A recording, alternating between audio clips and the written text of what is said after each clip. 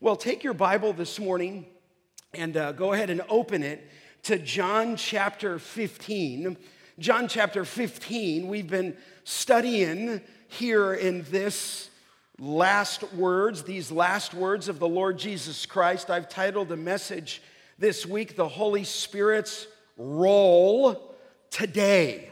Many people have questions regarding the Holy Spirit, and we'll be talking about, I think I've got two messages in front of me on the Holy Spirit's role today. Certainly it comes in a historical narrative. Certainly some things are said to the apostle, but certainly his role carries on today. I would have to tell you, just as we open to John 15, certainly that the most ignored, most disregarded, most insulted, and most misrepresented person in the Trinity is the person and work of the Holy Spirit. And far from neglecting this doctrine, one of the beauties when you exposit from the Scriptures is you hit the doctrines, and we're going to hit the role and the function of the Holy Spirit. But clearly his person, out of all of the triune God, is ignored, disregarded, misrepresented, and even insulted as to what his work is, and we're going to see that in the weeks to come. Certainly when we begin to talk about the Trinity, the Holy Spirit is a person.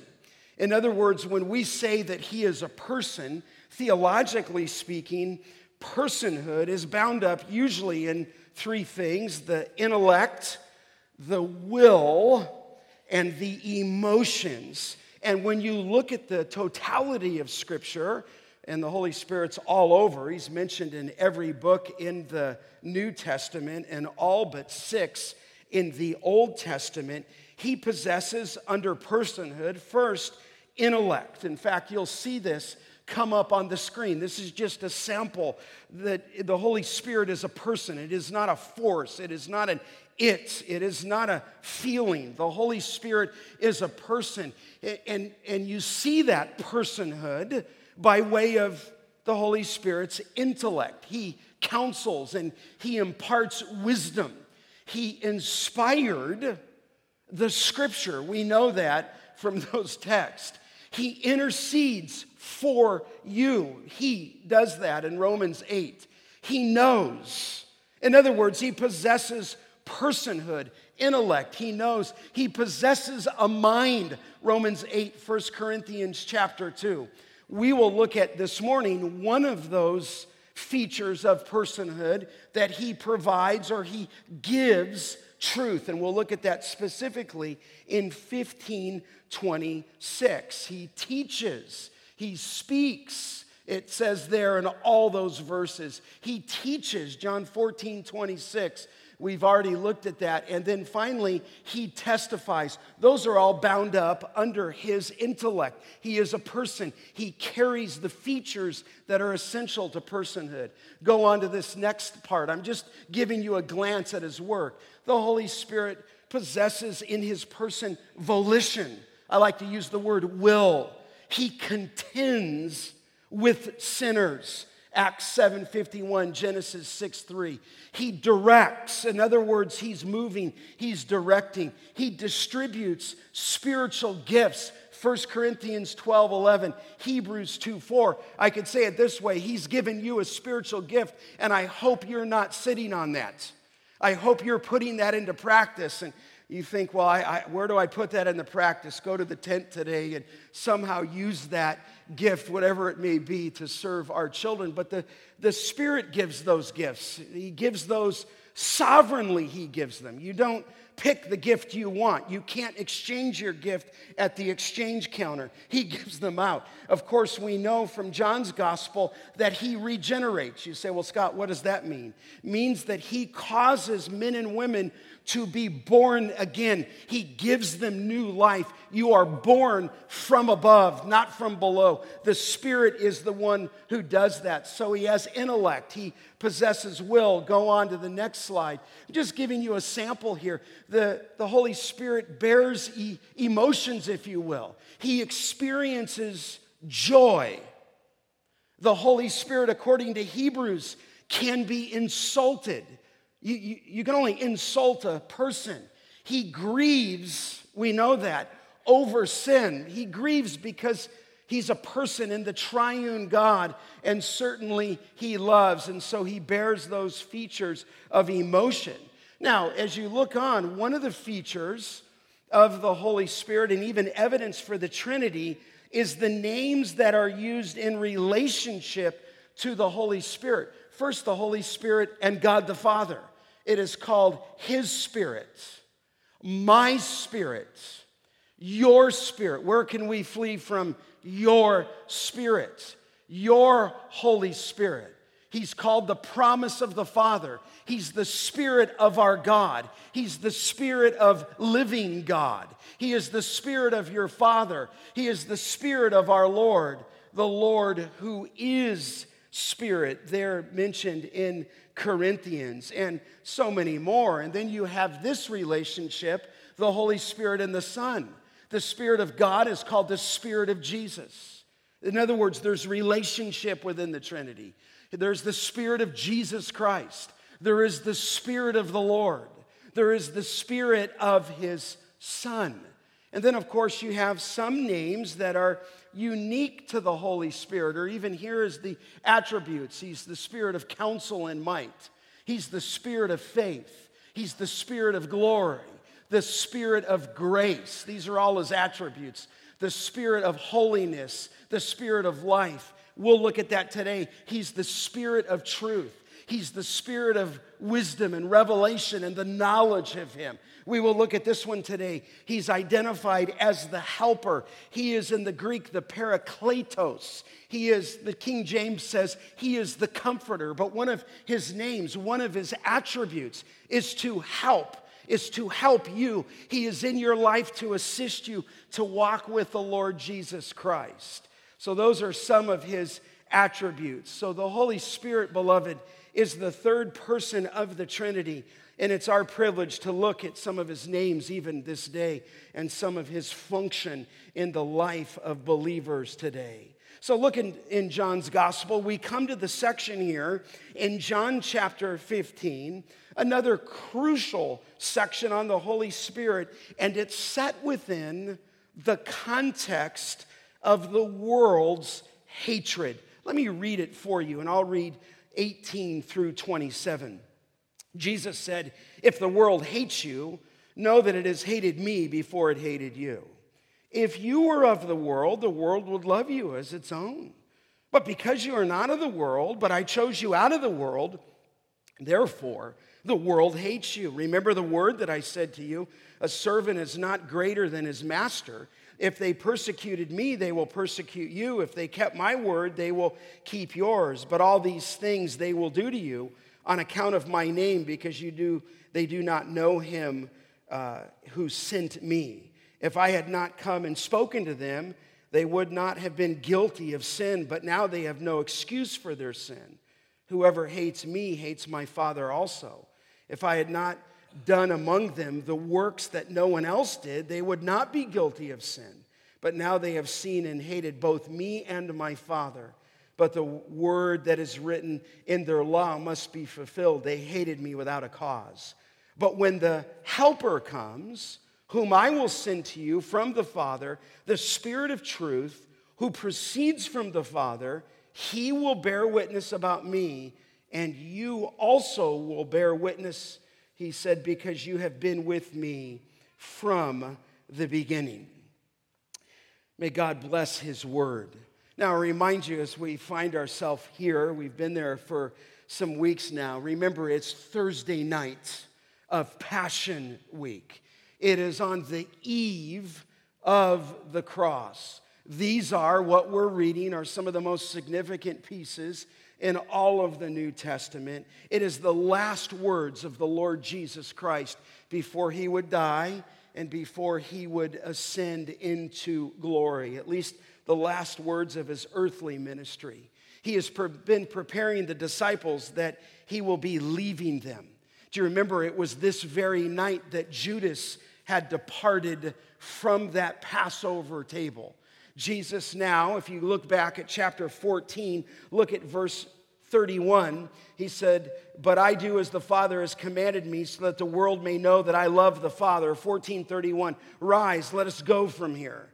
And we believe he left that upper room and was making his way through Jerusalem, down into the Kidron Valley, and then up into Gethsemane, where he would pray. And we will see those things in John chapter 18. And so as he's walking and proceeding on his way to his arrest and to be tried and crucified, he's talking with the disciples. Now you remember, these disciples are crushed, at least in chapter 14. They are sorrowful. They are overwhelmed. He said to them in 14:1, "Do not let your heart be troubled." And so they're asking the question, how do I carry on without him? And what our Lord does here is he comforts them. He comforts us even this morning. He promises heaven to them at the beginning of John 14. He promises them the eternal life, as he's been communicating here in John's gospel. And certainly he promises the person and the presence of the coming Holy Spirit. Now, as you step into this text, don't forget that all of this is surrounded in these commands to love one another. He tells them that in 13:1 and 13:34, in chapter 15:10 and 15:12. But that theme of love, as we come into John chapter 15 now, in verse 18, dramatically changes. He kept telling them to love one another, but as soon as you get to verse 18, he mentions the word hate, and it appears about 7 times in the verses that follow. So you might be able to say that a night of love turns into a night of hate. And the disciples are seeking to understand that while they are loved by the Savior, they will be hated by the world. I think I reminded you at least a couple of weeks ago that in all of church history, they would say that about 70 million Christians have been killed for their faith.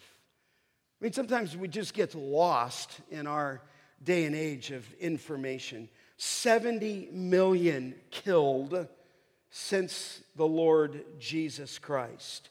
In fact, I would say that that's a conservative number.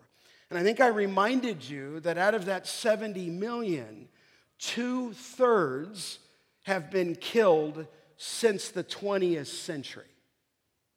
So as we sit here in a place of comfort, there are people being murdered, and hundreds of thousands have been killed since 1990, and they are still being killed. And the question would arise, why is there persecution then? Why is there persecution now? I read something this week that in Ethiopia that at least 3 pastors are being killed every week for their faith. I mean, why the persecution then and why the persecution now? This text is going to help identify the problem, and not only identify the problem, offer helpful instruction to us. And I think what the Lord Jesus Christ is doing for these disciples and what he's doing for you is he's telling his disciples that when I'm removed from this world, the hatred once spewed out on me would now come to you. And so he's prepping these disciples, he's prepping these apostles to stand ready. You say, well, why would he do that? Look again at 16:1. Jesus said there, I have said all these things to you, and I just take that to you. He's talking to the disciples here to keep you from what? Falling away. It's an interesting Greek word. It means to be, the Greek word is skandalizo. I'm telling you these things to keep you from being scandalized. In other words, to be forewarned is to be forearmed, we might say. He's telling the disciples this truth, and I think the Spirit of God would say that to us. Obviously, we've not yet lived through an age of national persecution. Some of us have had personal persecution, and whatever that might be to each of us individually, but we need to take heart and listen to identify the problem as well as to see what he's done to help us. In fact, look at 16:1-4. He said, I said all these things to you to keep you from falling away. They will put you out of the synagogues. Indeed, the hour is coming when whoever kills you will think he is offering what? Service to God, meaning that this is probably going to be so-called religious persecution. Verse 3, they will do these things because they have not known the Father nor me. But I have said these things to you, that when the hour comes, you may remember that I told them to you. And so he's preparing them. He's preparing us. Now let me just divide this section into two ways that you can see this together. And we've already touched on the first one. But first, we're hated by the world. That's 18-25. Make sure you listen to that a couple of weeks back. And then secondly, we are helped by the Holy Spirit. This is what he tells the apostles. You're going to be hated by the world first.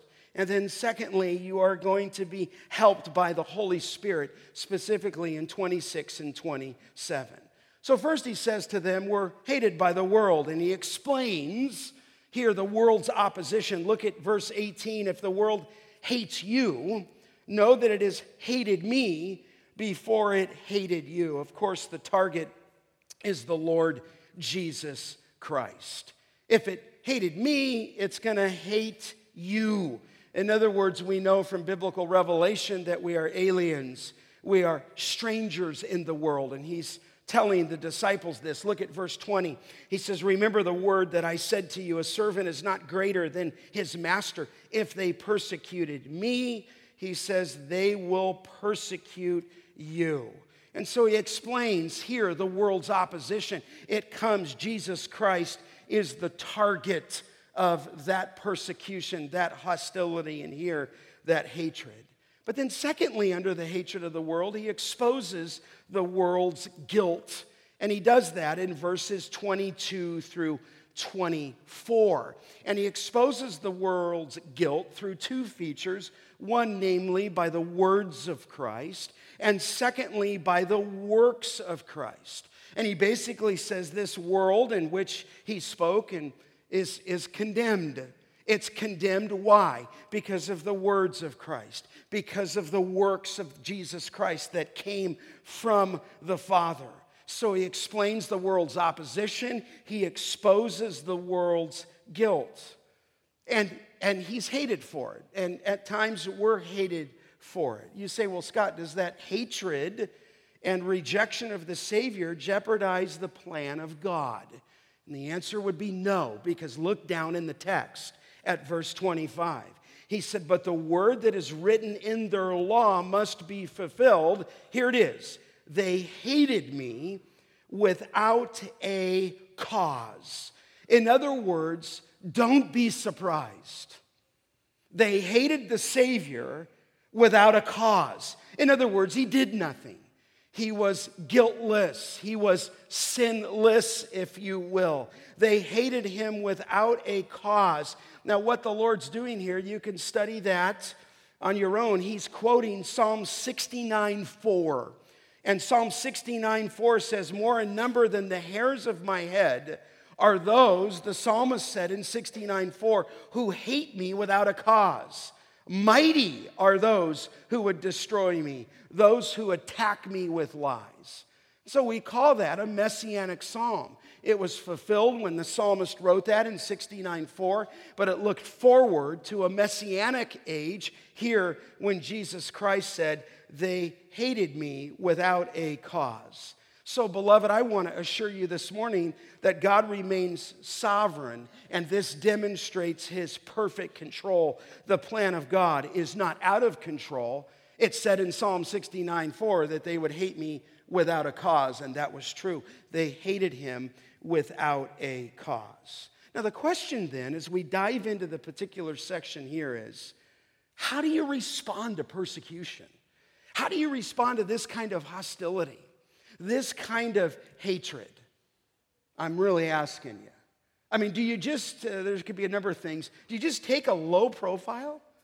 I mean, today, do you just not say anything? Do you just not want to be vocal? Do you just not want to ruffle anybody's feathers?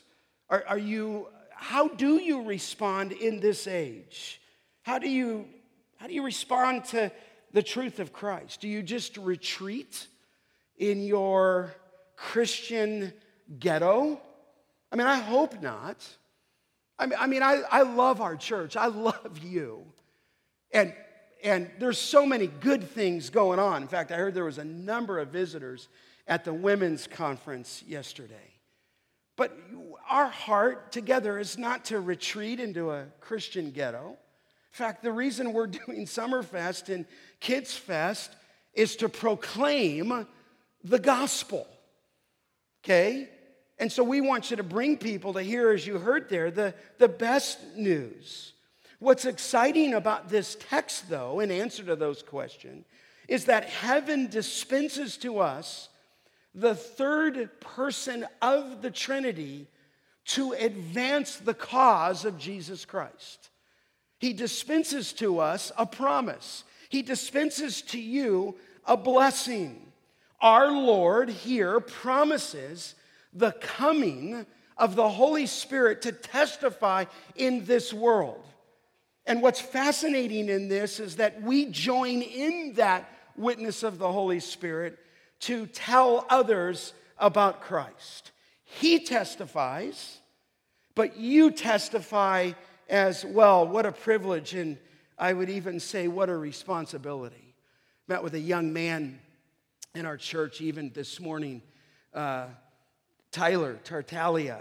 So exciting to see what God has done in his life to redeem him, and now to see his desire to serve the Lord Jesus Christ. So the Holy Spirit's going to testify. We'll see that, but we're called to testify.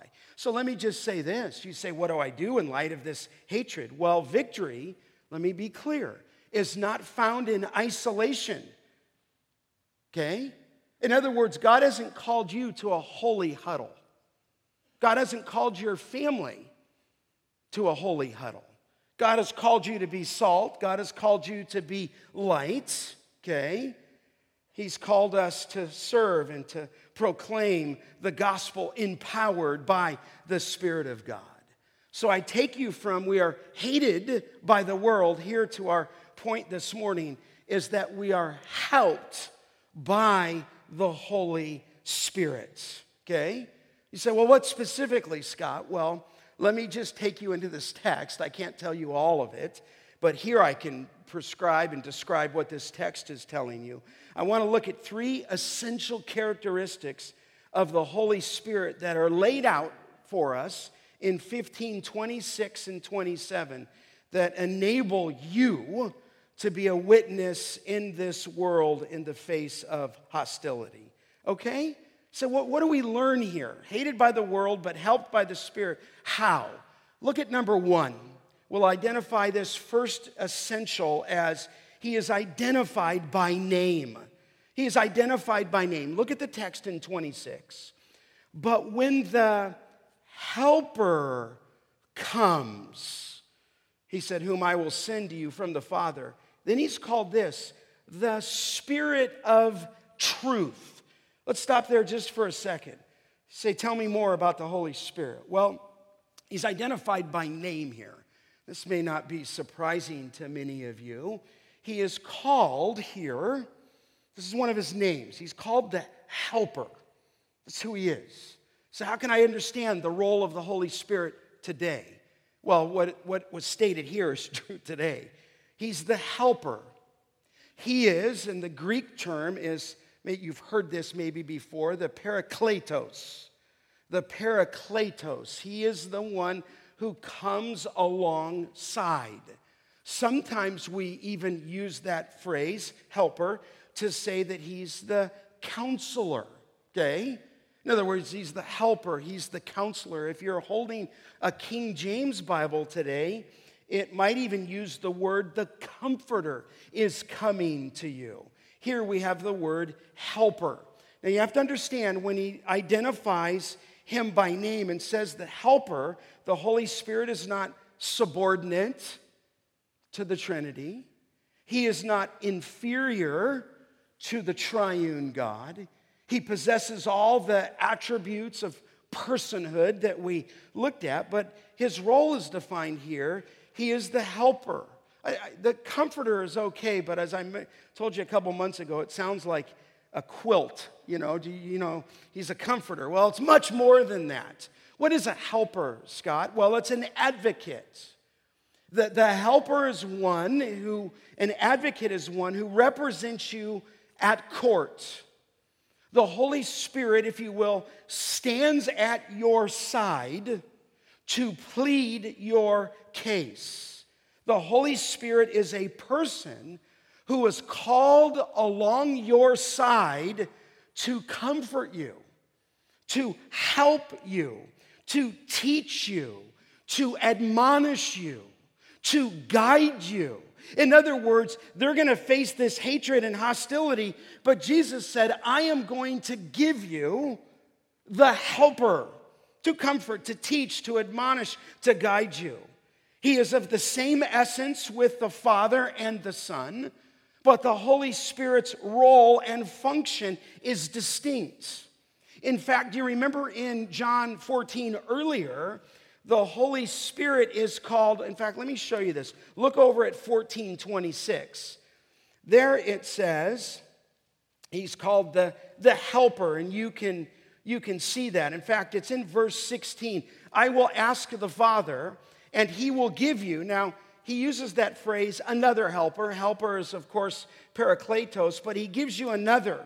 And the thought there is Jesus says, I'm departing, I will die, I will be buried, I will rise on the third day, I will come back and appear to you in Galilee, I will ascend into glory, but when I leave, I am sending to you a helper. I'm sending to you another helper. What Jesus is telling these disciples, which is to you too, I'm sending you another like me.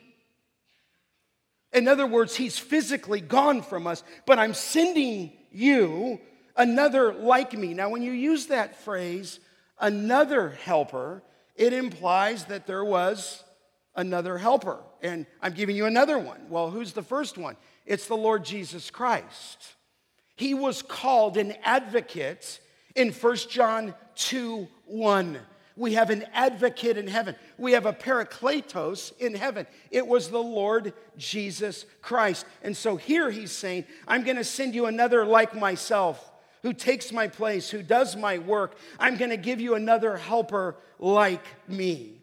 In fact, isn't this why, look down in your Bible in chapter 16 and verse 7, he says, nevertheless, I tell you the truth in 16:7. It is to your advantage that I go away. For if I do not go away, here it is, the helper will not come to you. But if I go, I will send him to you, and he will be with you forever. So the Holy Spirit, if you will, steps in because the physical presence of Christ will ascend into glory. Now, he steps in here to, as we'll see in a moment, to bear witness to the person of Christ and to be our helper in the Christian life. I think it's why he said to the disciples in 14:8, I'm not going to leave you as orphans.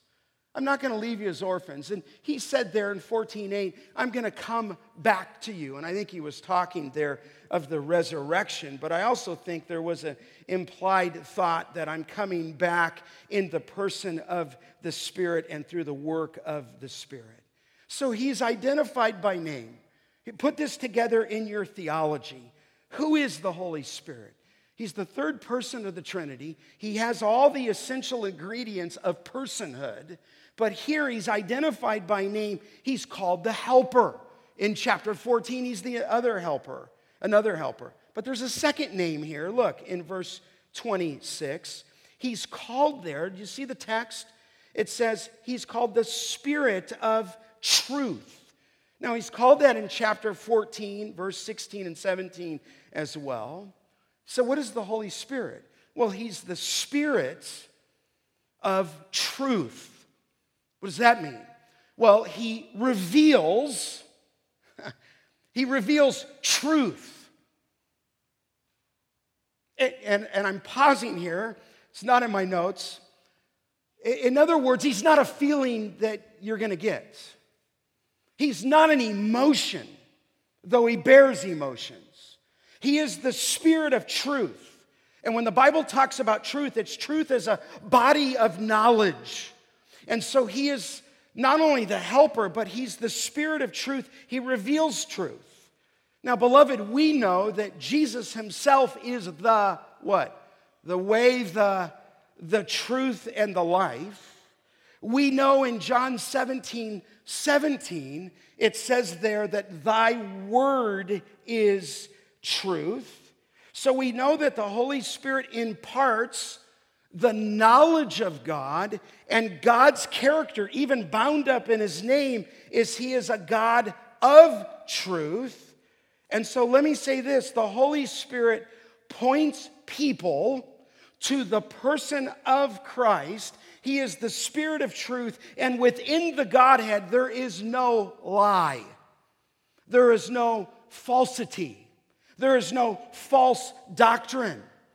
Whatever the Spirit is doing today, his role today, he's your helper, and we'll say more about that, but he is the Spirit of truth. In fact, look over at chapter 16. This is the work of the Spirit of God. Look at 16:13, and again, it's set in future language. The Spirit of God would be revealed at Pentecost in Acts chapter 2, about 40 days from now. But in verse 13, when, 16:13, the Spirit of truth comes, he will guide you, and I think he's talking to the apostles there, into all the truth. For he will not speak on his own authority, but whatever he hears, he will speak, and he will declare to you the things that are to come. He will glorify me, not himself, not people, not giving people special messages that the Holy Spirit said this to me. Listen, beloved, I'm just giving you the scripture. He's the Spirit of truth. He will glorify me. Look at verse 14. He will take what is mine. In other words, what is of the Lord, and declare it to you. All that the Father has is mine. Therefore, I said that he will take what is mine and declare it to you. And he's specifically talking there about this. The Spirit of God is going to remind the apostles of truth itself. In fact, Peter even used that language. These apostles were men spoke from God, carried along by the Holy Spirit. So you say, what is this Spirit of truth? Well, it's a wonderful promise. The Holy Spirit reveals truth to the apostles who write it down for us in the scriptures. That's his role. He's the Spirit of truth. And when I see people today who keep saying, God told me this, and God said this, and the Holy Spirit revealed to me, and they're clearly wrong, well, I'm just telling you, you can hear that and just understand he's revealing truth to these apostles. And the implication here for you today is this. If you attack God's word, you are attacking the entire Trinity. Because revelation comes from God, it's revealed in Christ, and the role of the Holy Spirit here is to declare, verse 13, that he will guide you in all the truth. So number one, he's identified by name. He's the helper, he's the Spirit. Secondly, the Holy Spirit in John 15 is identified by the sender. By the sender. You say, well, Scott, what do you mean by that? Well, look at the text. It's interesting. It says in 15:26, whom I, Jesus speaking, will send to you from the Father. He even says a little bit later there in 26, who proceeds from the Father. So he says here that whom I will send from the Father. I will send. But go back to 14:16. Remember this? It says there, Jesus, he's promising the Spirit of God. I will ask the Father, and he, speaking of the Father, will give you another helper to be with you forever. But, so he says, I'm going to ask, the Father's going to give, but here, 15:26, I'm going to send him to you. Look at chapter 16 in verse 7. It is to your advantage that I go away, right? He says at the end of verse 7 of chapter 16, but if I go, I will send him to you. You say, well, Scott, who is it? Is it the Father or the Son? And the answer would be yes, it's both. The Father and the Son are in complete unity and harmony and purpose of mind to send the Holy Spirit to you even this day and to the apostles. Now, you do see all of the Trinitarian relationship here because Jesus said, I will send the Holy Spirit. Then Jesus said in John 14, I will come to you. Then he said in John 14, the Father will come to you. In other words, he'll make his home with you.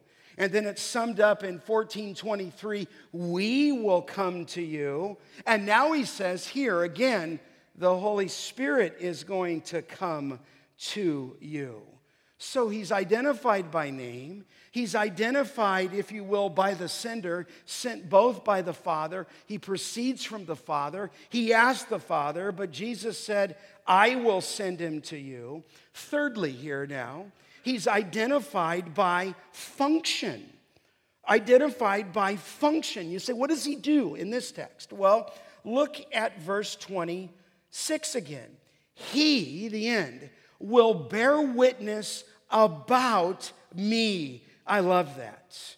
He's going to witness. He's going to testify is the word. The word was actually used in a law court, and we hear the case, if you will, argued by lawyers, first by the prosecution and then by the defense, and both of them call witnesses to substantiate their case. But in this case, the Holy Spirit is going to bear witness, it says there in verse 26, about me. In fact, look, you say, what does the Holy Spirit do? This will be next week. Look down at verse 8. When he comes, it's a person, he will convict the world, 16:8, concerning sin and righteousness and judgment. Concerning sin, because they do not believe in me. Concerning righteousness, because I go to the Father and you will see me no longer. Concerning judgment, because the ruler of this world is judged. He said, look down at verse 13, when the Spirit of truth comes, he will guide you unto all the truth.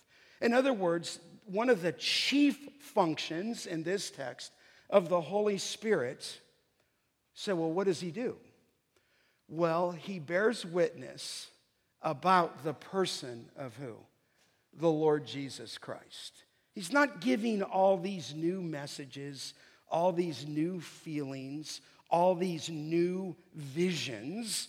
He's bearing witness about me. So he's identified by function. He's bearing witness, according to Revelation 1:2, about the testimony of Jesus Christ. In fact, do you even remember, you can finish the sentence. In Acts 1:8, when he's not talking about the apostles' witnesses, he says, you shall be what? My witnesses. A witness is for the Lord Jesus Christ. It is about Christ. In fact, in Hebrews it says, to him all the prophets bear witness, and everyone who believes in him receives the forgiveness of sins. So here clearly, when he's identified by function, he's talking about the role of the Holy Spirit, not the only one, but in this text, that he will bear witness about me. And so let me just say this. Missions, here's an implication for you, okay? And you know this, but I'll reiterate this to you. Missions is not about anthropology. It's not about sociology. It's about the Lord Jesus Christ. When you witness to someone, you are bearing witness that you may share your testimony, but ultimately your testimony is the glory of the Lord Jesus Christ. Witnessing in that sense is not a discussion about religion. It's about the person of Christ. And the role and the function of the Holy Spirit has been given to bear witness about the person of Christ. It's always centered on Christ. You say, why is that? Well, because in Christ, namely his words and his works, God the Father is revealed. And so his role is to champion Christ, to reveal Christ. In fact, look what he says to the apostles, specifically in 27. He says, the Holy Spirit will bear witness about me. And let me just back up for 1 second. He, of course, does that, does he not, by convicting people of sin. Only the Holy Spirit can open blind eyes. Only the Holy Spirit can take someone who's dead and make them alive. That's a work of the Spirit of God, is it not? I mean, just go back just for a second to your salvation. There's a lot you can say about your salvation. And I could give you the mic and you can tell us. There's a lot that I could say about my testimony. But the bottom line 101 truth is this. At some point, this is how it is for everyone, you were convicted of your sin. You were convicted of your duplicity. You were convicted that you were living for yourself. You were convicted and cut to the core of your heart that your life was all about you, all about your wants, all about your desires, all about your greed, all about your friendships, all about your girlfriends, your boyfriends, your habits. But the Spirit of God dropped you. This is what a Christian is, and I'm not talking about a committed one. I'm just talking about a normal one. He drops you in your place, and all of a sudden, you almost as though an arrow comes out of heaven, you're convicted and you drop to your knees and you beg. You beat your breast and say, God, be merciful to me, a sinner. What is that? Well, that's the work of the Spirit of God. Because you left to yourself would never think that on your own. And so when you're witnessing to people, you're praying, God, open these eyes. Open blind hearts. When I'm preaching, I'm praying for that right now in this place.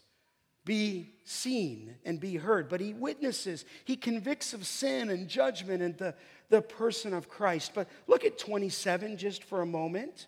It says there, and you. He says the Holy Spirit does that. But then he calls at least at this point, I'll be just accurate. It's not talking about you. Say, well, who's he talking to? He's talking to the apostles, the 11 of them. Matthias would be added. You are going to bear witness, I love this, because you have been with me from the beginning. In other words, the apostles, and you can go through the New Testament, were called to be eyewitnesses to the life and work of Christ, and they testified to us in this scripture about the life and work of Christ. And so they played a huge role. I'm going to give you the Holy Spirit. He's going to bear witness about me, but you, verse 27, will also bear witness. Why? Because you've been with me from the beginning. I think what John's talking about is John 1:14. Remember when he said that in the beginning was the Word was with God, the Word was God, verse 14, and the Word became flesh. And then John here says, and he dwelt among us. In other words, he says, we have seen his glory. Glory is the only Son from the Father. In other words, they were witnesses of Christ. They wrote the scripture down. In fact, it says this, you can write it down in 5:32 of Acts. We are witnesses, they said that in Acts 5:32, to these things, and so is the Holy Spirit, whom God has given to those who obey him. In other words, these apostles played such a crucial role. How will we carry on? How are we going to move through this hostility? Well, let me tell you. Jesus says you're going to be helped by the Holy Spirit. And the Spirit going to bear witness of Christ, but you will also be my witnesses. Do you remember when Peter said it this way in 2 Peter 1:16? We did not follow cleverly devised myths when we made known to you the power and the coming of our Lord Jesus Christ, but we were eyewitnesses of his majesty. Talking there in 2 Peter 1:16 about the transfiguration of the Lord Jesus Christ when he peeled back his flesh, when he peeled back, if you will, his humanness, and he revealed the glory to them, glory that was so bright in Mark chapter 9 that they fell on their faces. He revealed to them the glory that was his before the incarnation. And John, and now here Peter says, we were eyewitnesses to his majesty. And Jesus says to them, look at verse 16, you've been with me from the beginning. And I think it's the beginning of his earthly ministry. You might even be saying, well, Scott, why is that significant?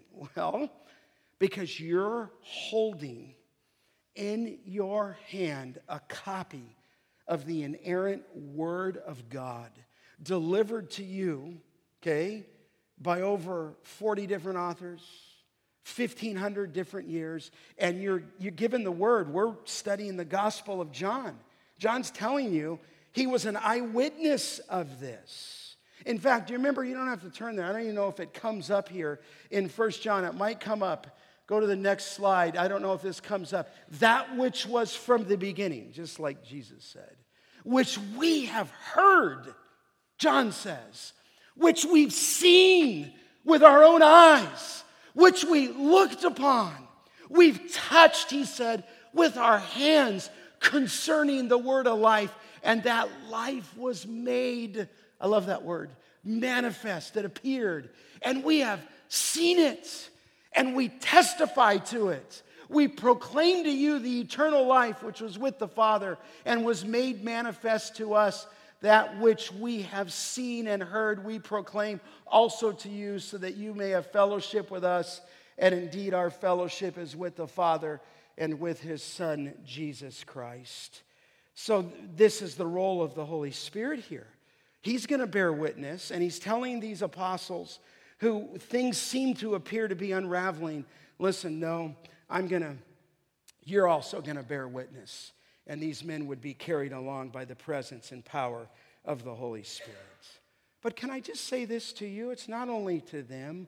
We understand the greater revelation. We are called to be witnesses to Christ today. You know it by heart. Acts 1:8, shall receive power when the Holy Spirit comes upon you to be my, what? Witnesses in all of Judea, Samaria, and to the end of the earth. So listen, our Lord just says here, we're going to be his witnesses. We know in 2 Corinthians chapter 5, we're ambassadors for Christ. So listen, let me tell you what's here before us. You're going to be hated by the world. You're going to be helped by the Holy Spirit. The Holy Spirit is identified by name. He's identified by the sender. He's identified by function. And that is what the Word of God says.